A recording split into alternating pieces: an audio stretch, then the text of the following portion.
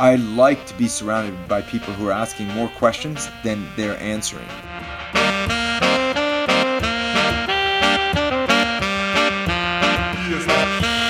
It's crazy that we would think that we all must continue to do tomorrow what we did yesterday. That's just like not a good idea, or it's not a good obligation.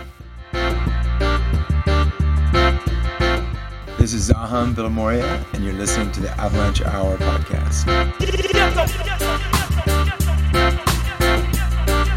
You are tuned into another episode of the Avalanche Hour podcast, your source for great conversation within the snow and avalanche world. I'm your host, Caleb Merrill.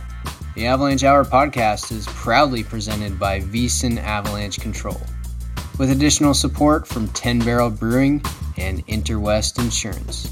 The goal of this podcast is to create a stronger community through the sharing of stories, knowledge, and news amongst people who have a curious fascination with avalanches.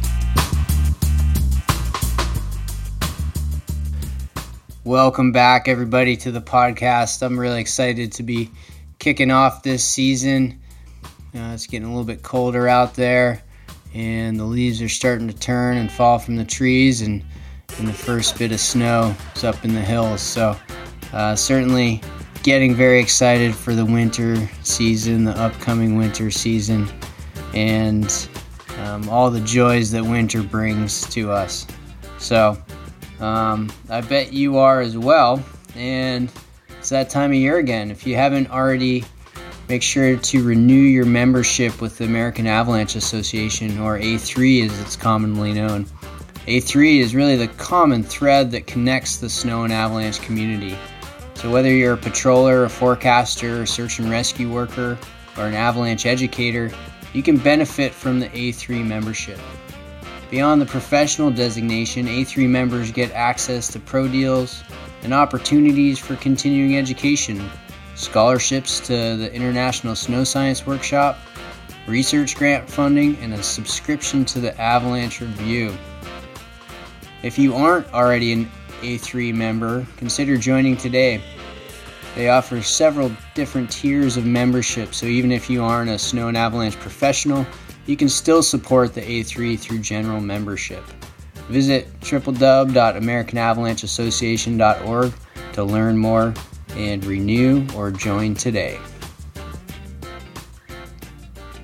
Speaking of the A3, Zahan USA has teamed up with the A3 to offer 2 pro avalanche education scholarships for the year. And so if you go to the show notes for this episode, you can find a link to the application for the Zahan USA Pro Avalanche Education Scholarship. And they have set aside one of the 2 scholarships that they're providing to the community for a person from an underrepresented group within the community. So go on over to the show notes, click on the link to a Google form, and you can fill your application out. Remember, applications are due by October 15th, so make sure to do that ASAP. We are also entering the SAW season. That's right, the Snow and Avalanche Regional Workshops that take place throughout different regions within the United States is kicking off in about a week. October 9th is the first one, and that's taking place in Silverton, Colorado, with the Four Corners Snow and Avalanche Workshop. For a full listing of where these regional workshops are taking place and the dates of them, you can find that on www.americanavalancheassociation.org/events. There are SAWs that are taking place both virtually and in person, everywhere from the Northwest to Jackson, Wyoming, to the Eastern Snow and Avalanche Workshop in North Conway, New Hampshire. There's one in Bend, Oregon, one in Bozeman, Montana, one in Sandy, Utah, and one in Anchorage, Alaska, as well as Whitefish, Montana. And many of these, like I said, are virtual, which is pretty cool to tap into the collective knowledge base out of your normal operating area or recreating area. And so Really take advantage of these this fall. It's a great way to get ready for the winter. Another great way to get ready for the winter is to plan your avalanche education for the season. No matter what level you're at, continuing education is an important part in being a good partner in the backcountry, as well as just developing your skills, either professionally or recreationally. And so, again, the AAA is a great resource for finding different providers in your area. These courses are filling up fast, and so it's not too early. It's definitely not too early to start planning out your avalanche education for the year. And if you've taken a course in the last couple of years, maybe consider taking another rescue course.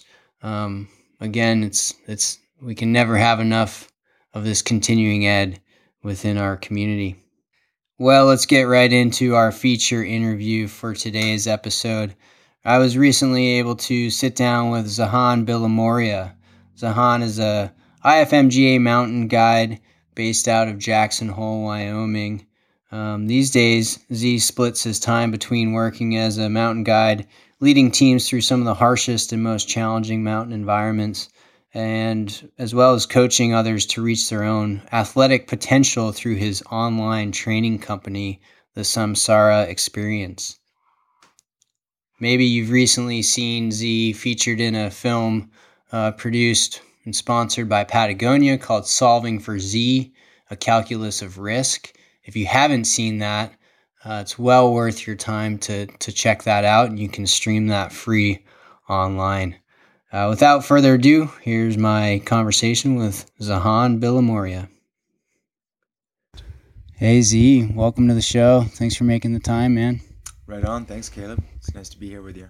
Yeah. I was hoping that maybe you could introduce yourself, talk a little bit about your background, where you're from, maybe early memories in the mountains, and then kind of your career path and how you've landed where you are today, and some of your roles in the guiding world and some other ventures that you have going on these days. Sure. Let's see. I grew up in Switzerland. I was actually born in London. My parents were originally from India, so the mountains weren't really a part of my early childhood or a part of my parents' life before. But my brother and I, as we were growing up in Switzerland, just really started developing this interest for the mountains, and we would often hike and wander around in the mountains as kids with my parents. But it was really through skiing that our interest in the mountains really kind of came to life. And skiing is almost like a national sport in Switzerland. You know, it's practiced in the same way that football or a sport like that would be common here in the U.S. So we became skiers as a whole family. My parents weren't skiers prior to that. They had grown up, my father grew up in India and my mother grew up mostly in Europe. But since, you know, skiing is what people did, we just kind of launched ourselves into becoming skiers as a family. And that's really where it all began, you know, just sliding around the slopes and just being surrounded by these like towering peaks. And that's really what the Alps are like, is that even if you're skiing a mellow little hill, you're just surrounded by these huge glaciers and towering rock faces. So your mind really wanders and you start dreaming and thinking. And then you're in these alpine towns like Chamonix and places like that where these huge posters on the wall and these iconic climbers just wandering around. And as a kid, your imagination kind of runs wild. And that's really what happened with me. My imagination just started running wild with these scenes of what kind of an experience you could have up in these places. And I was just drawn to that. And then climbing came to me kind of in high school as another way to connect with the mountains.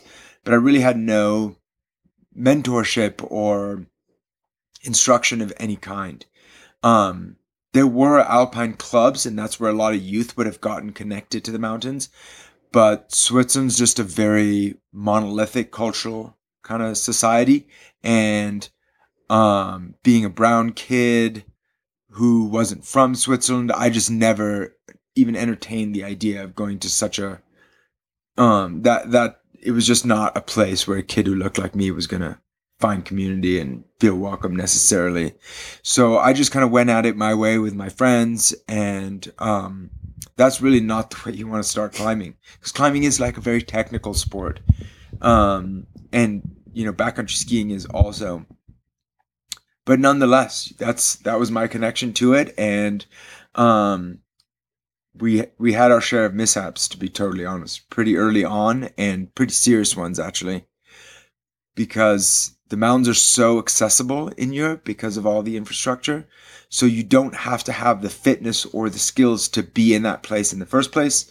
You can just get a cable car ride into that place, and then if you're bold and hungry and kind of courageous, and young and foolish, it's very easy to get yourself into a situation that's very hard to back out of. And that did happen quite a lot in my early years.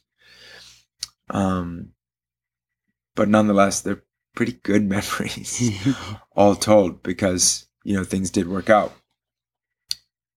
Yeah, so that was kind of some recollections of my early connection to the mountains. Right. And your family, were they into, you said they were into skiing. Did they get into climbing as well? Like your folks or your brother? My folks definitely did not. In fact, they did get into skiing. My dad especially really started enjoying skiing. My dad just was always the happiest when he was wandering around the trails, and we had we would spend our summers up in this very small little town called Combloux, going back and forth from Geneva, and we'd run away up there on the weekends. And I just remember just wandering around the ski areas in the summer, how happy my dad would be, just taking photos and looking at the wildflowers and the mountains.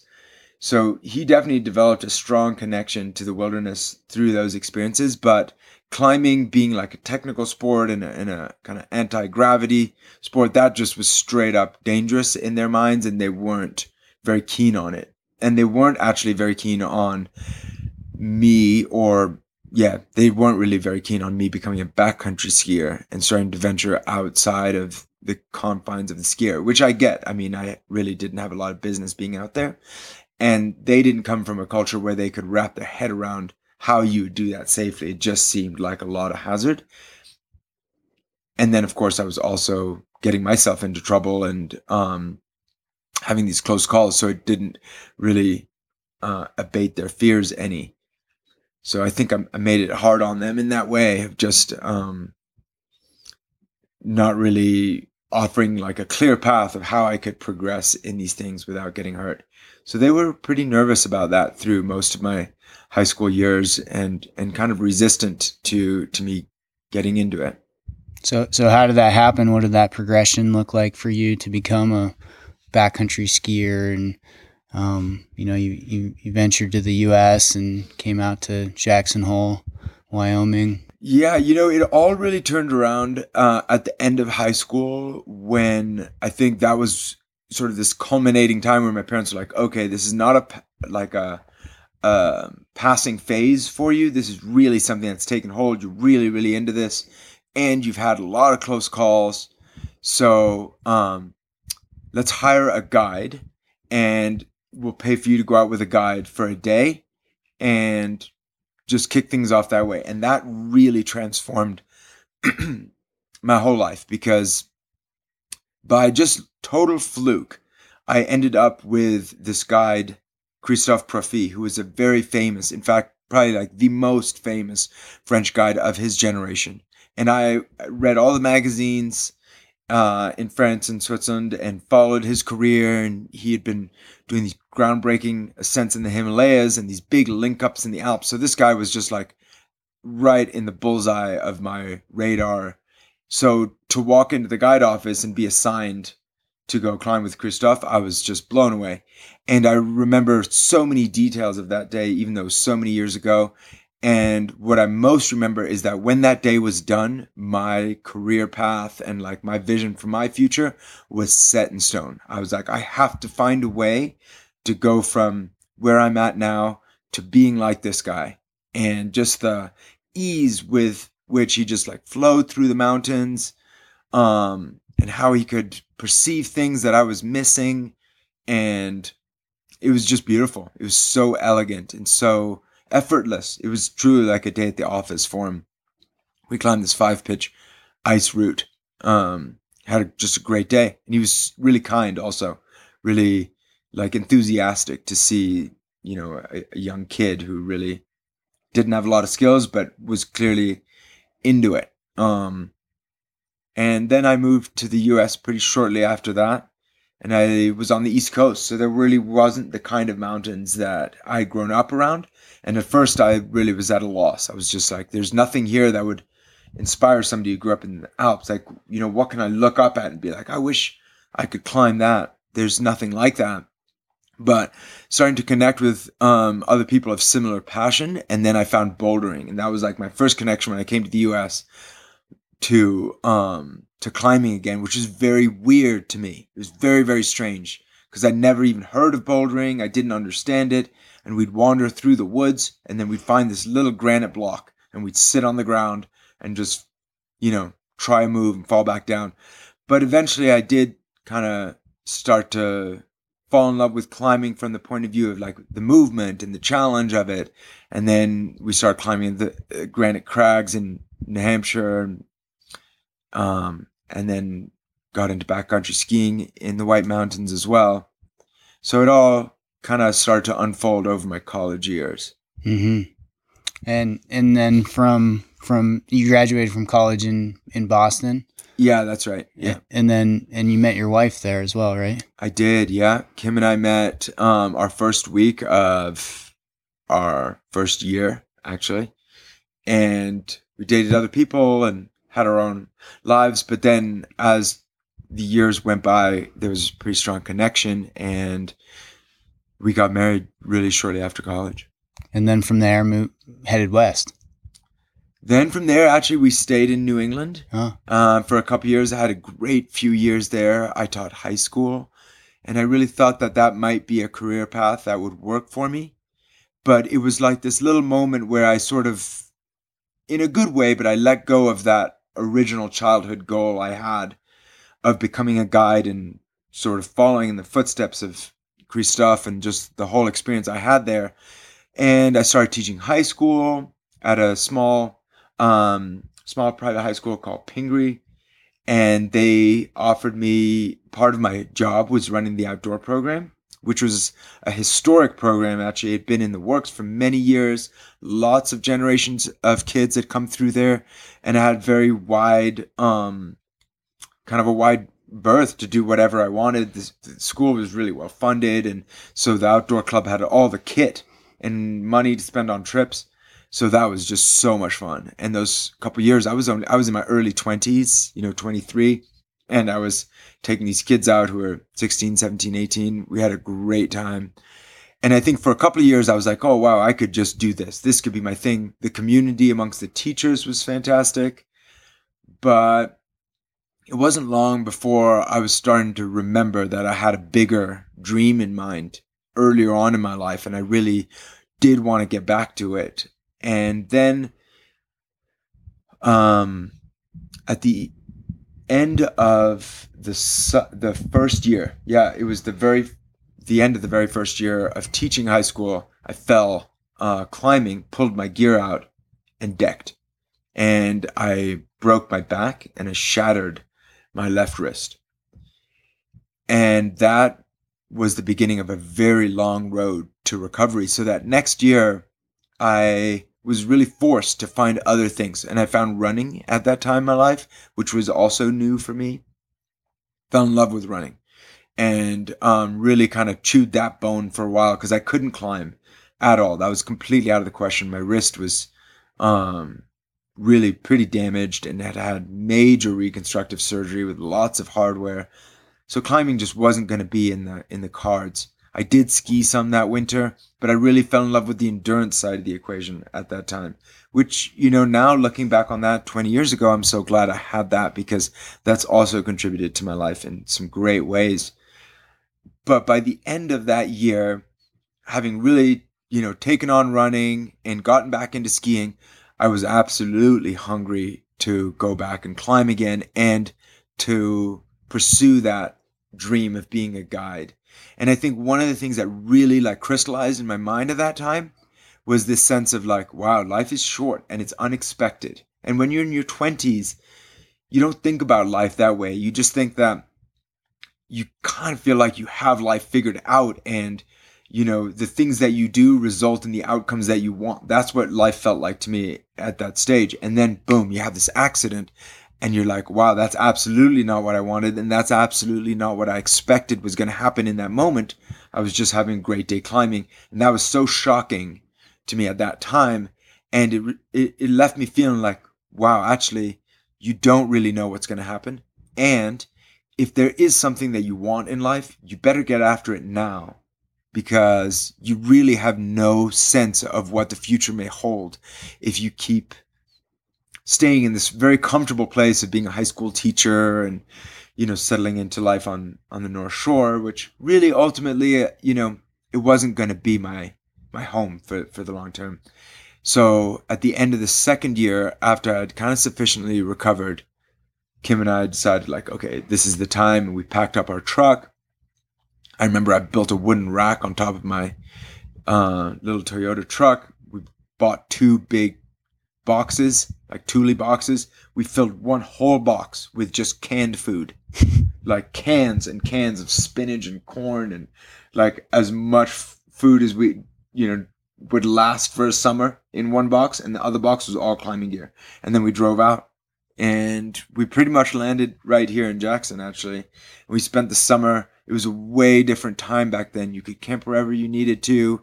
There were very few people in the mountains anyway compared to now. And we just started climbing, starting with the smaller routes and then eventually up into the higher peaks. And it was just such a fun time for the two of us. We lived on $10 a day each, so $20 a day. That included gas. So like if you wanted to travel anywhere, we really had to like hunker down for a few weeks to save up money. And then as the weather got colder, we started bouncing to different areas further south. And we just had this epic summer of climbing and hanging out together. And that's also when I like started seeing what the guide community looked like. And actually right away when we arrived here, Rob Gowler, who is and still is a very well-respected mountain guide, worked for Jackson Hole Mountain Guides. We connected with him in the parking lot of the library where we were like cooking up some lunch.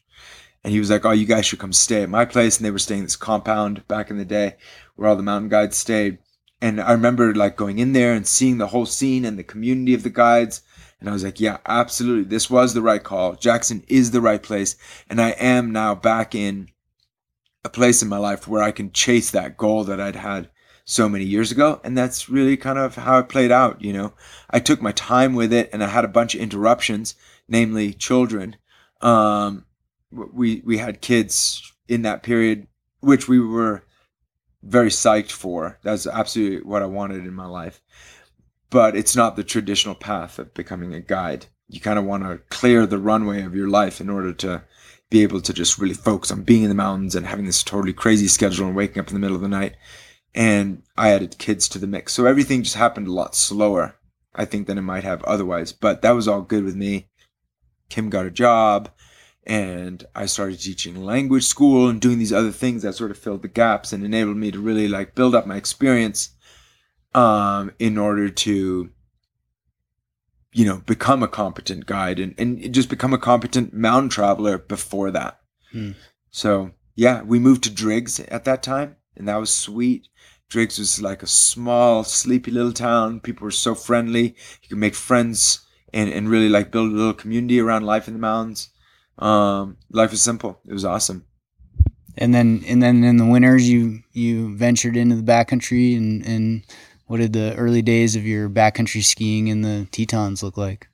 Yeah, the early days of my backcountry skiing in the Tetons was mostly on Teton Pass, very benign, simple terrain, but just really figuring it all out, because the only backcountry, like human-powered backcountry skiing I had ever done was on the East Coast.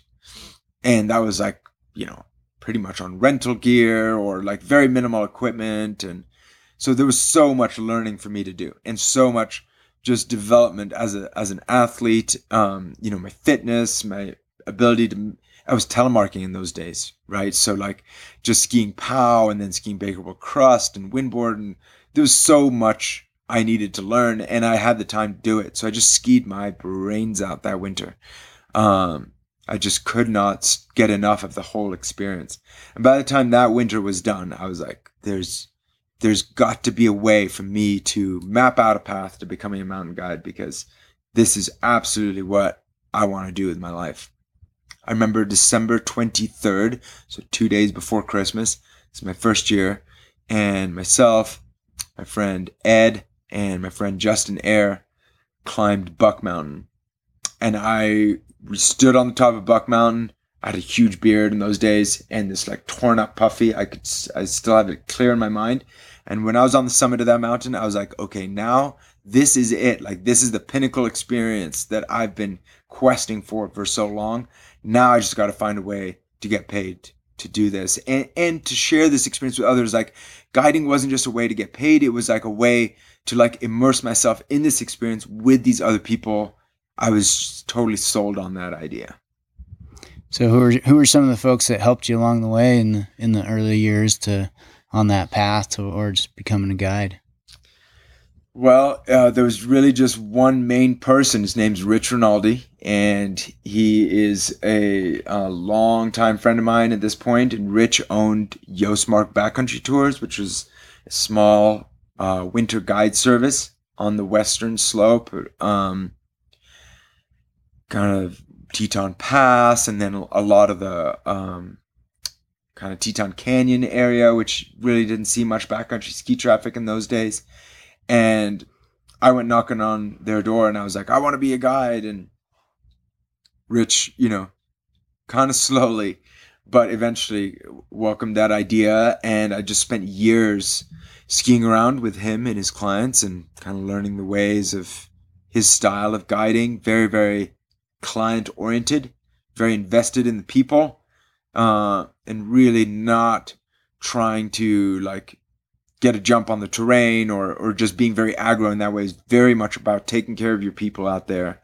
That's really how my career begun, and it was great. And then I had other people in my life like Don Sheriff, who were more like, Don was big mountain ski guide in Valdez and an avalanche forecaster, and had been in really big terrain and had that other side of the equation that I always knew I also wanted. So I had people like that. And then I had partners, very few of whom are still around. But AJ Linnell was really one of my key partners at that time. AJ and I kind of came up through the ranks together. We took our avalanche education together, and then we just kind of tiptoed our way into the high peaks together. And that was a different time, right? Like, there were no skin tracks going up Garnet Canyon. You were breaking trail everywhere you went. So there was a real sense of like adventure and trepidation around going into the high peaks. I don't even think as an industry we understood avalanches the way we do now. And I certainly didn't. And I knew that by that time. I'd seen enough things go sideways that I was very hesitant, and so was AJ, So we just had a great few years venturing around the mountains together. And then Ray Landon was another huge partner of mine who I spent those kind of years developing my skills with. And those guys were a huge part of my story for sure, and hopefully I was of theirs. Yeah, just talking to you, I can tell you have a deep respect for the mountains, right? And what the mountains can do. Yeah, looking back on that in the first maybe 4 or 5 years of your time here in the backcountry skiing around, do you feel like you were in appropriate terrain then, or are there times that you feel like you were overcommitted and maybe you recall a time that the mountains served you a lesson? Yeah, those early years, I think I was very methodical and very slow and patient about moving into the mountains, and confidence, was quite low at that time. There weren't a lot of people storming around the high peaks anyways. And I lived in Driggs, so they were far, as far away. And I had young kids. And I just didn't have that much sense of my own skills yet. So I think there was a bunch of years there where things moved pretty methodically, pretty slowly. Rich, was a mentor who wasn't, he wasn't going to be the guy out there like skiing the Grand, every other Tuesday kind of thing. He was very measured. So I really adopted that. But then I kind of flipped a switch somewhere in there, when, yeah, I did. I really flipped a switch somewhere in there. We moved to Jackson. That was about, I can't say for sure, but say like 8-9 years ago now. Yeah, maybe even 10. And then I moved to Jackson and I started working for Exxon. So then I really started connecting with like this like group of guides who were on another level, who were really just, they were like heroes, right? They were, the era of like Doug Coombs and Alex Lowe and all these guys. And that was the legacy of the guides. So moving from like the Driggs scene to the Jackson side and then joining Exxon, and I was pretty young, and then all these older guides who were just on a whole different level from me. That really like sparked something. And I had spent enough time and invested enough in my education and everything that for whatever set of reasons, that became my time. And that's when I really started becoming much more aggressive in the mountains. And that just, there was a series of years there where I just couldn't get enough. And I was just chewing my arm off every day, every day I just wanted to ski something bigger and just get after it. I just could not satiate the hunger. And through those years, you feel like you were still methodical and maybe talk about some of the systems that you tried to implement to manage your risk in the backcountry. I was certainly methodical, but ultimately, like, what I could say now is like methodical isn't going to save you. Like, methodical is just what it takes to get in the door, but it's certainly not enough to ensure a good outcome. And that was the period of my life where, I had the highest, most great experiences of really like doing things that I thought were super adventurous, which now, of course, the young guides, they do these things on like a regular basis. It's funny what I thought was so groundbreaking then, like talk to Adam and Clark and all these guys out now. And, there's a whole new generation of guides that have just totally smashed those boundaries, which I think is rad. But, for me at that time, I think that anyway, in retrospect, I think I see that as much as I really was so studious and so diligent about the way I went into the mountains, I lost so many friends in those few years. And almost all of them to avalanches. Steve Romeo died and Ray died. I mean, heck, the list goes on. So many guys died, right? And it's not because they were being foolish. It's just because we were meeting our match in the mountains, of our understanding of the mountains, and our understanding of snow, which is just so dynamic and so complex. And ultimately, what determines the outcome is something that's happening below the surface of the snow, right? So it's not something that's legible on the surface. You can look at rock in the summertime and say, oh, that's very fractured.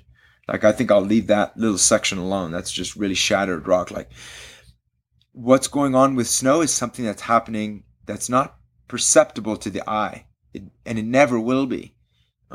We can read these signs that tell us a story about the snow, and then we can interpret that story, and if we interpret it well enough, then we're going to come out on the right side. But we're ultimately trying to decipher something that's just truly unknowable.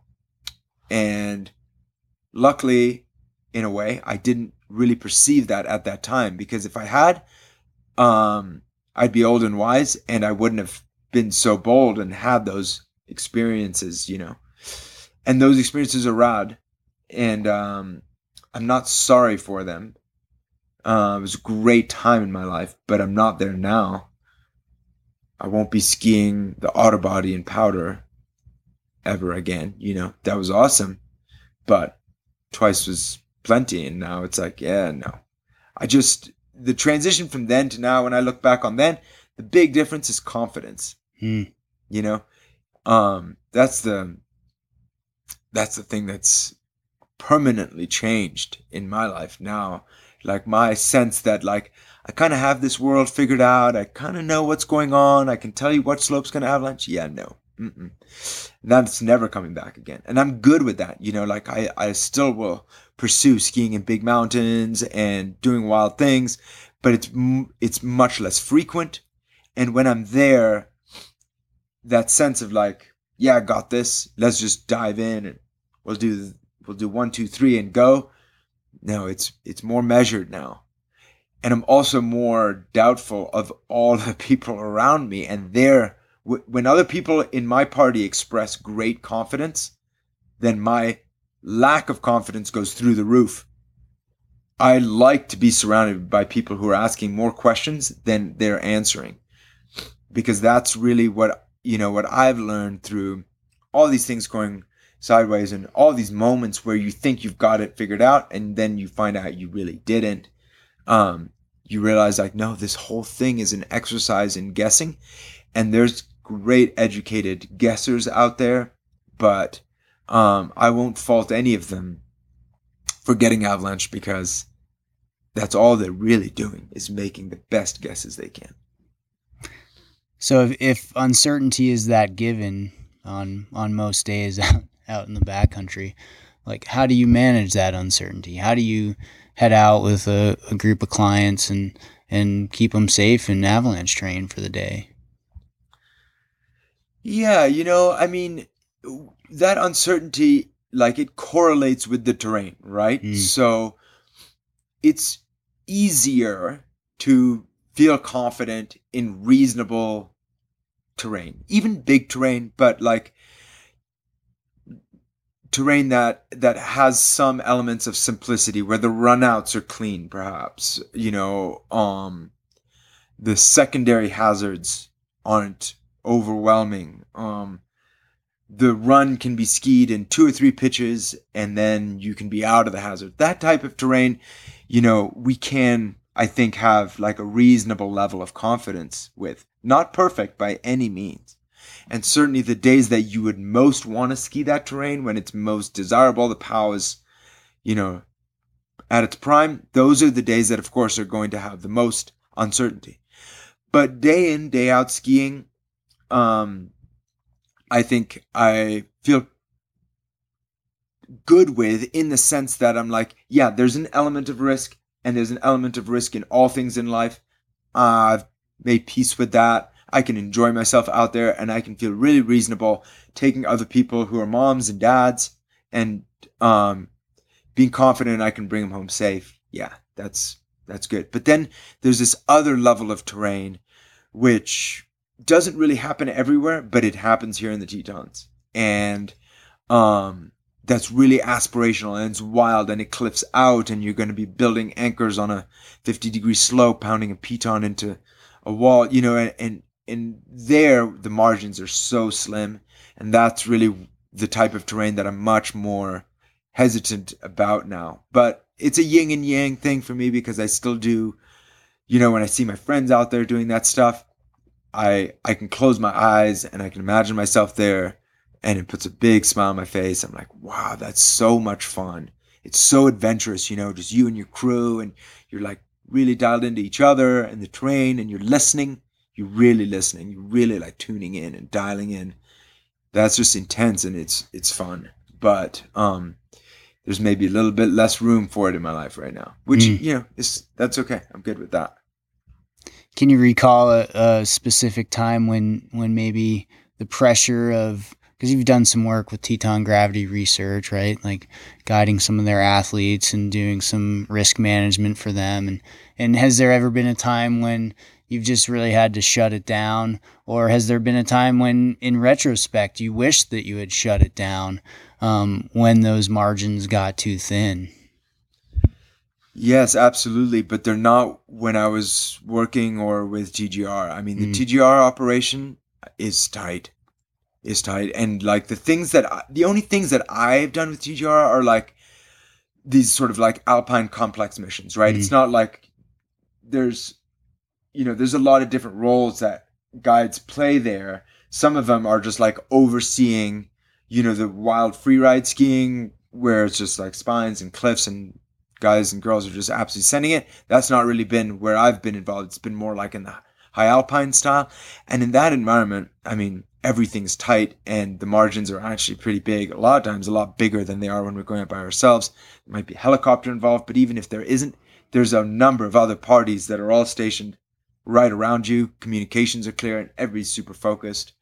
So those have not been terribly on the edge experiences. But I definitely look back on certain moments. I remember one time I had some friends in town and none of them, I think, had skied the Grand before. And we had a light snowfall, say like 5 or 6 inches at the village. And I was like, boom, today's going to be the day.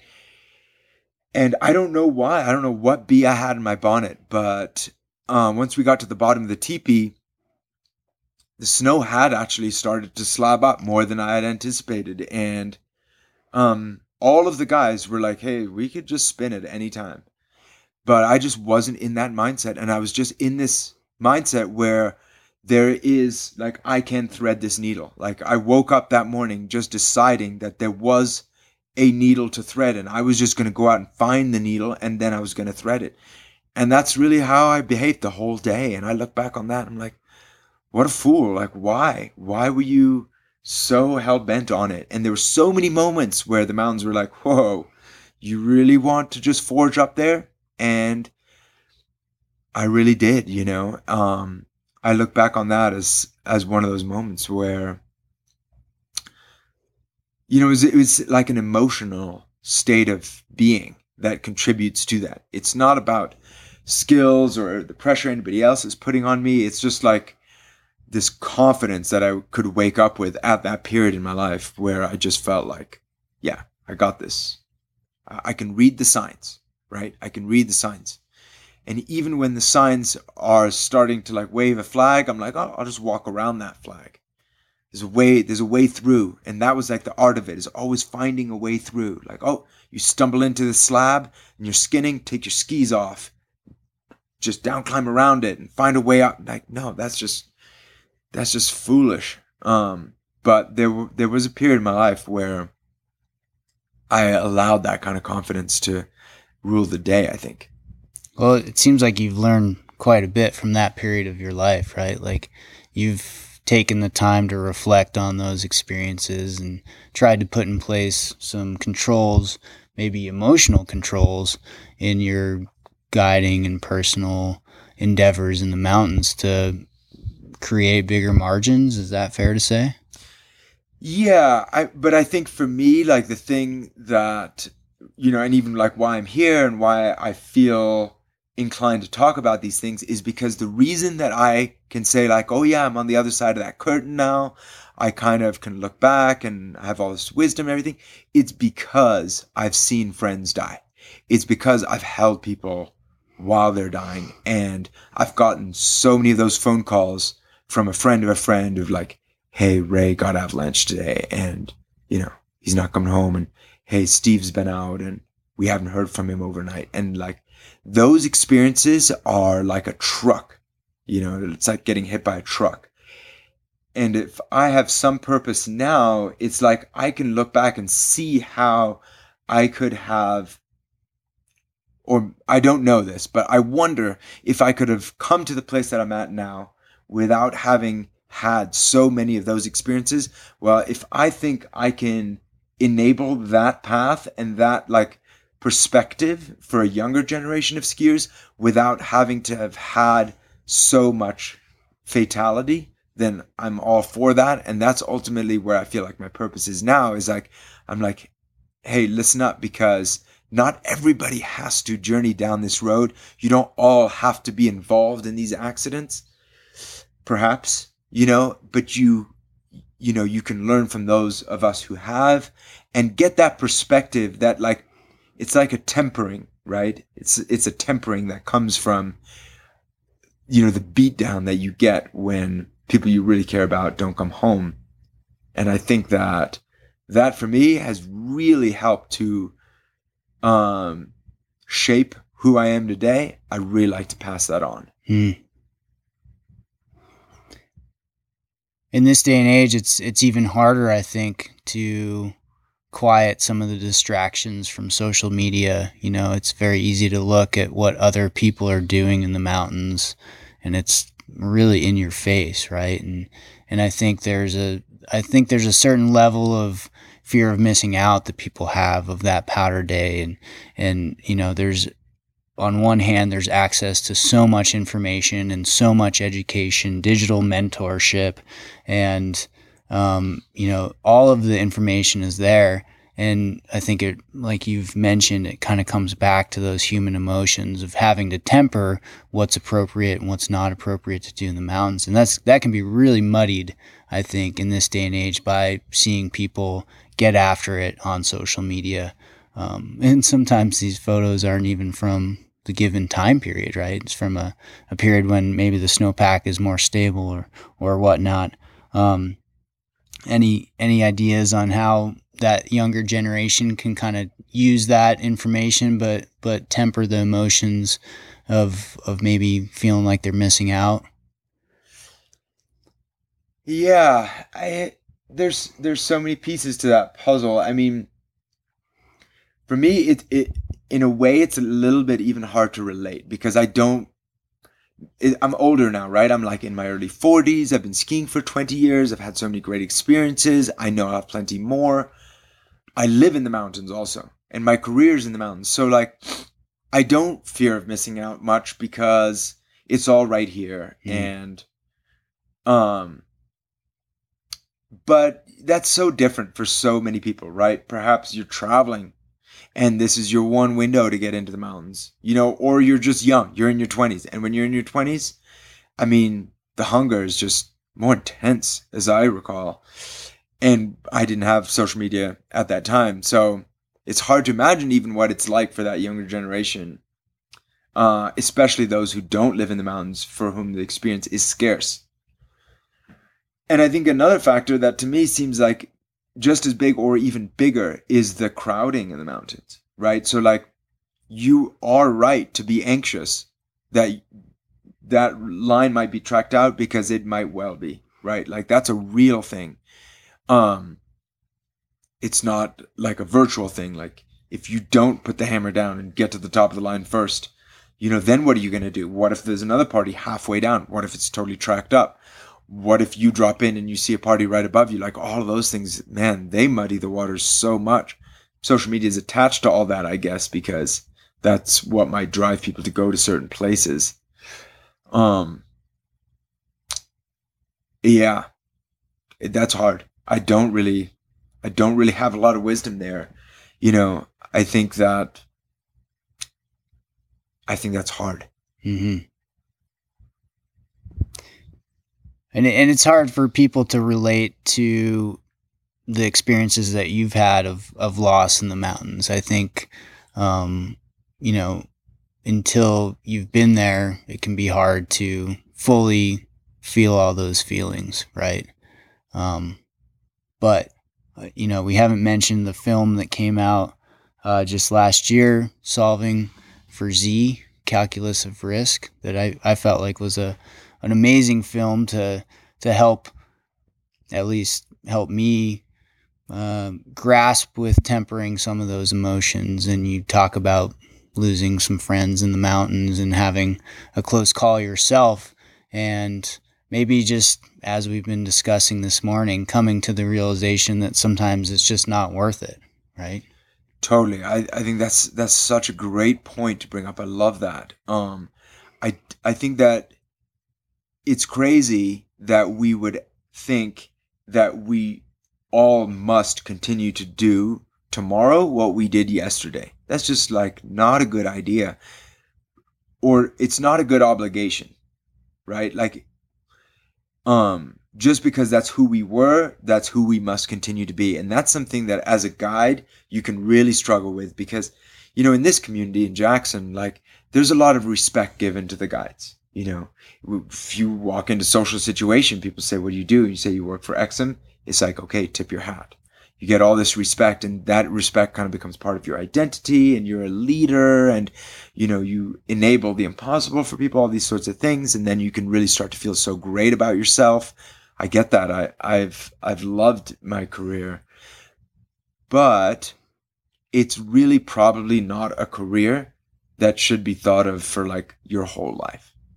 It's a chapter, or at least that's how I see it, especially if you're the kind of guide that really hungers for those kind of more out there experiences. Like that's something that you should enjoy, but you should also see as maybe having a bit of an expiration date and having another chapter beyond that. And that's something that Rich instilled in me right from day one, well before he ever paid me to go out with anybody. He's like, you have to have a plan B. You have to have this parallel thing going on in your life so that if guiding becomes too complicated, if you wake up one morning and you don't feel the same way about the mountains as you did before, that you have this option.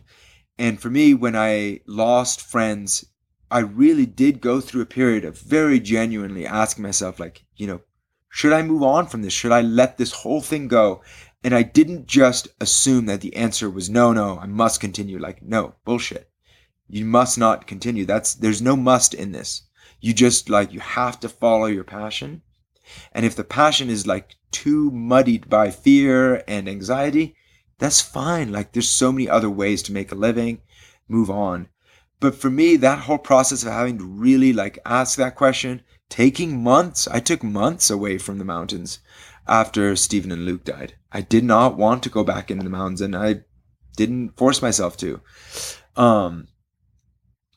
But the thing that all of that did for me is it helped me to come back to a place where I really asked, well, why and what is it that you really want? And for me, that really crystallized this idea that for me, it is about wilderness and it is about nature. And it's about I'm just in love with nature. And so that has really helped me now, because we can come back to that conversation around FOMO and social media and all those things. It's if you really get down to the root of it, for me, when I click into my bindings, it's I'm running out to go find some nature. And if I can have the wind on my face and just be out in this wild, untrammeled place and just storming around up there, and there's another element for me is exercise. I need to use my body, because that's also part of nature, right? That's how I'm wired as a human being, is I'm a human being in a human body. And if that body can get out and find its purpose in wild terrain, that's usually going to cut it for me. Even if the snow sucks, I'm fine, really. It doesn't really matter that much. It's if I had a true wilderness experience and I shared it with a friend, it's hard for me to not be really, really psyched when that happens. I think that was different early on. It was more objective, about the ski the this and climb the that. Now it's just I just need to feel wilderness. And that, I'm a dad, right? My kids are in high school now, and I've only got a few years left with them. And I'm if there's one thing I'm going to force on you, is wilderness. I don't care if you love skiing. I don't care if you love climbing, but I must, as a dad, I must expose you to the joy of just the quiet wilderness and the healing power of nature. Well said. And it seems we were talking earlier before we hit record, but you're kind of entering another chapter of a career move in terms of functional training, right? Physical training with people and coaching, and maybe you could talk just a little bit about some of what you're doing with that. Yeah, for sure. That's also been a part of my life for a long time, actually, because of Rich, right? Rich right away was you have to have a parallel career. Guides get injured. And different things can happen, and even in the economy that could really compromise your ability to make a living as a guide. So for me, there was always this parallel passion with human performance, and I raced a lot in my 20s. That was a big part of where I kind of found my satisfaction. Ray and I connected through endurance sports and things. So I began coaching about 10 years ago and coached one-on-one, where I'd have a small group, maybe about 12 to 15 athletes. I'd meet with them every couple of weeks. I'd write their training plans and so on. And then COVID hit and I got injured, both at the same time. Took catastrophic, fall and cornice avalanche accident that was in film. And so when I came home, I was really, it cleared guiding off my plate for the foreseeable future. I had major shoulder surgery.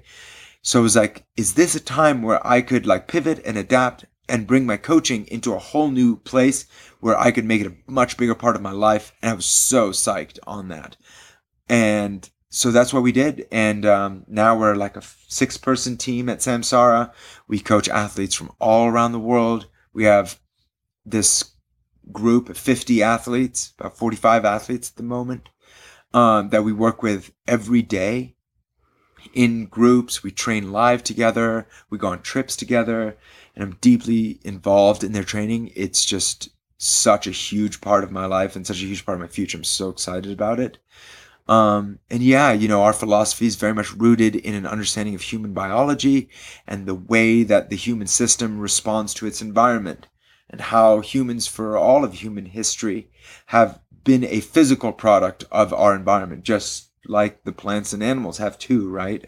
We make adaptations that are those that our natural world demands of us. And now we live in a world that's very separated from that, right? And desk chairs and sidewalks, and we drive cars and do all these things, but we want to be high performers in our sport. How can we continue to stimulate the type of adaptation in our bodies across all of these different systems, aerobic system, our fascia system, so forth, neurological system?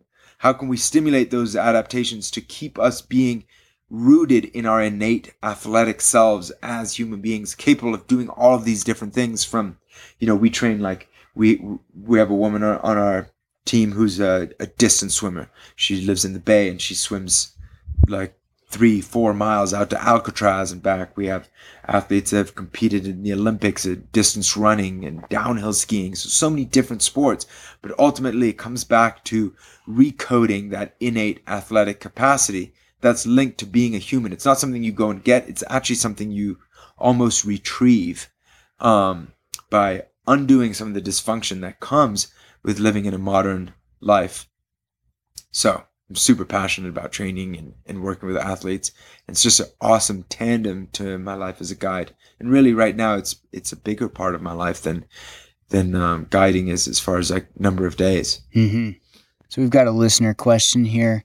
Somebody's interested in knowing what like the end of a day debrief would look like for you after ski touring out in the park with a bunch of clients or anywhere, I suppose, in the backcountry. You seem like a very reflective person, Z, and so I'm sure reflecting upon the day is an important part of your process in the mountains. Absolutely it is. For me, I think I really like an open process, or I really like open communication. Even while guiding, like just I like to be in the mountains with people who can strip away the filters that they feel like they need to keep up in order to maintain some appearance or maintain some sense of like being perfect. I really like to break that down for myself. I really like that open style of communication. Like if we went out skiing and you felt that I was like too heavy-handed in some way, like I'd really like to be in a place where, and be the kind of person that you'd be like, man, Z, had a great day, but I felt like you were a bit forceful there, or I'd like to say that of someone else, or I'd like to reflect on my own like moment of like making a decision. What were the thoughts going through my head, or just like a very open process, I guess. And sometimes that's more relevant than others. So I don't have any like formal process, but I think the people that go into the mountains with me know that like we're going to talk about it, because it's complex and it's intimate too. Backcountry skiing is an intimate thing to go and be in a place where you are going to rely not just on their rescue skills, hopefully never rely on that, but you are going to rely on their perspective, their input, their thought process, their observations. And for me, the fact that I accept money from people doesn't really compromise that. Like, I'll still take your observations. And if somebody I'm skiing with, like a client, is having a rational or irrational fear, I'm not going to shut it down. Like, let's voice that. Let's talk about that. I might have a different opinion on what's going on in the snow, but if you can't get around the fact that it's really making you uncomfortable, don't count on me to be the guy who's going to force you in there. Because what for? Like, what do I bring to the table if I force you to do something that you are uncomfortable with?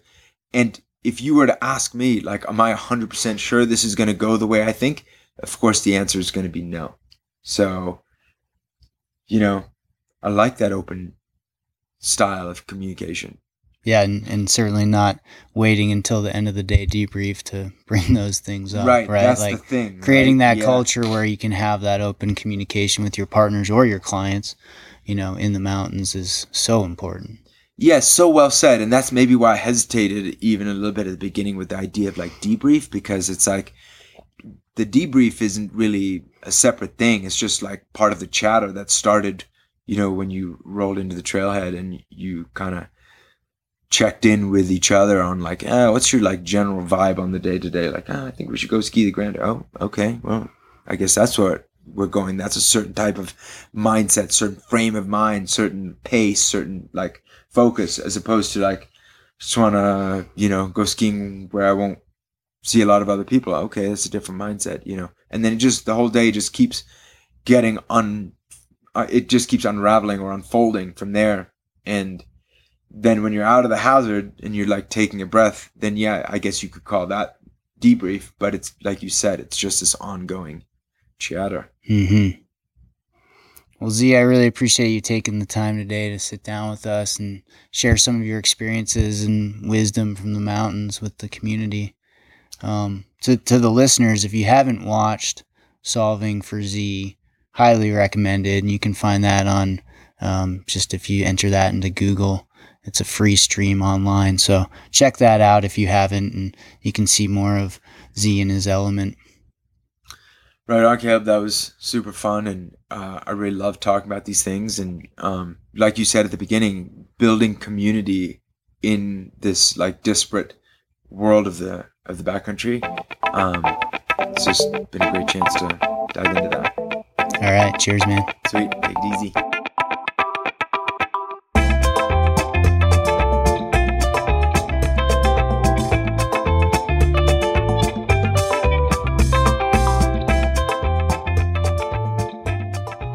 Hey, thanks for tuning in today, everybody. I hope you enjoyed that episode.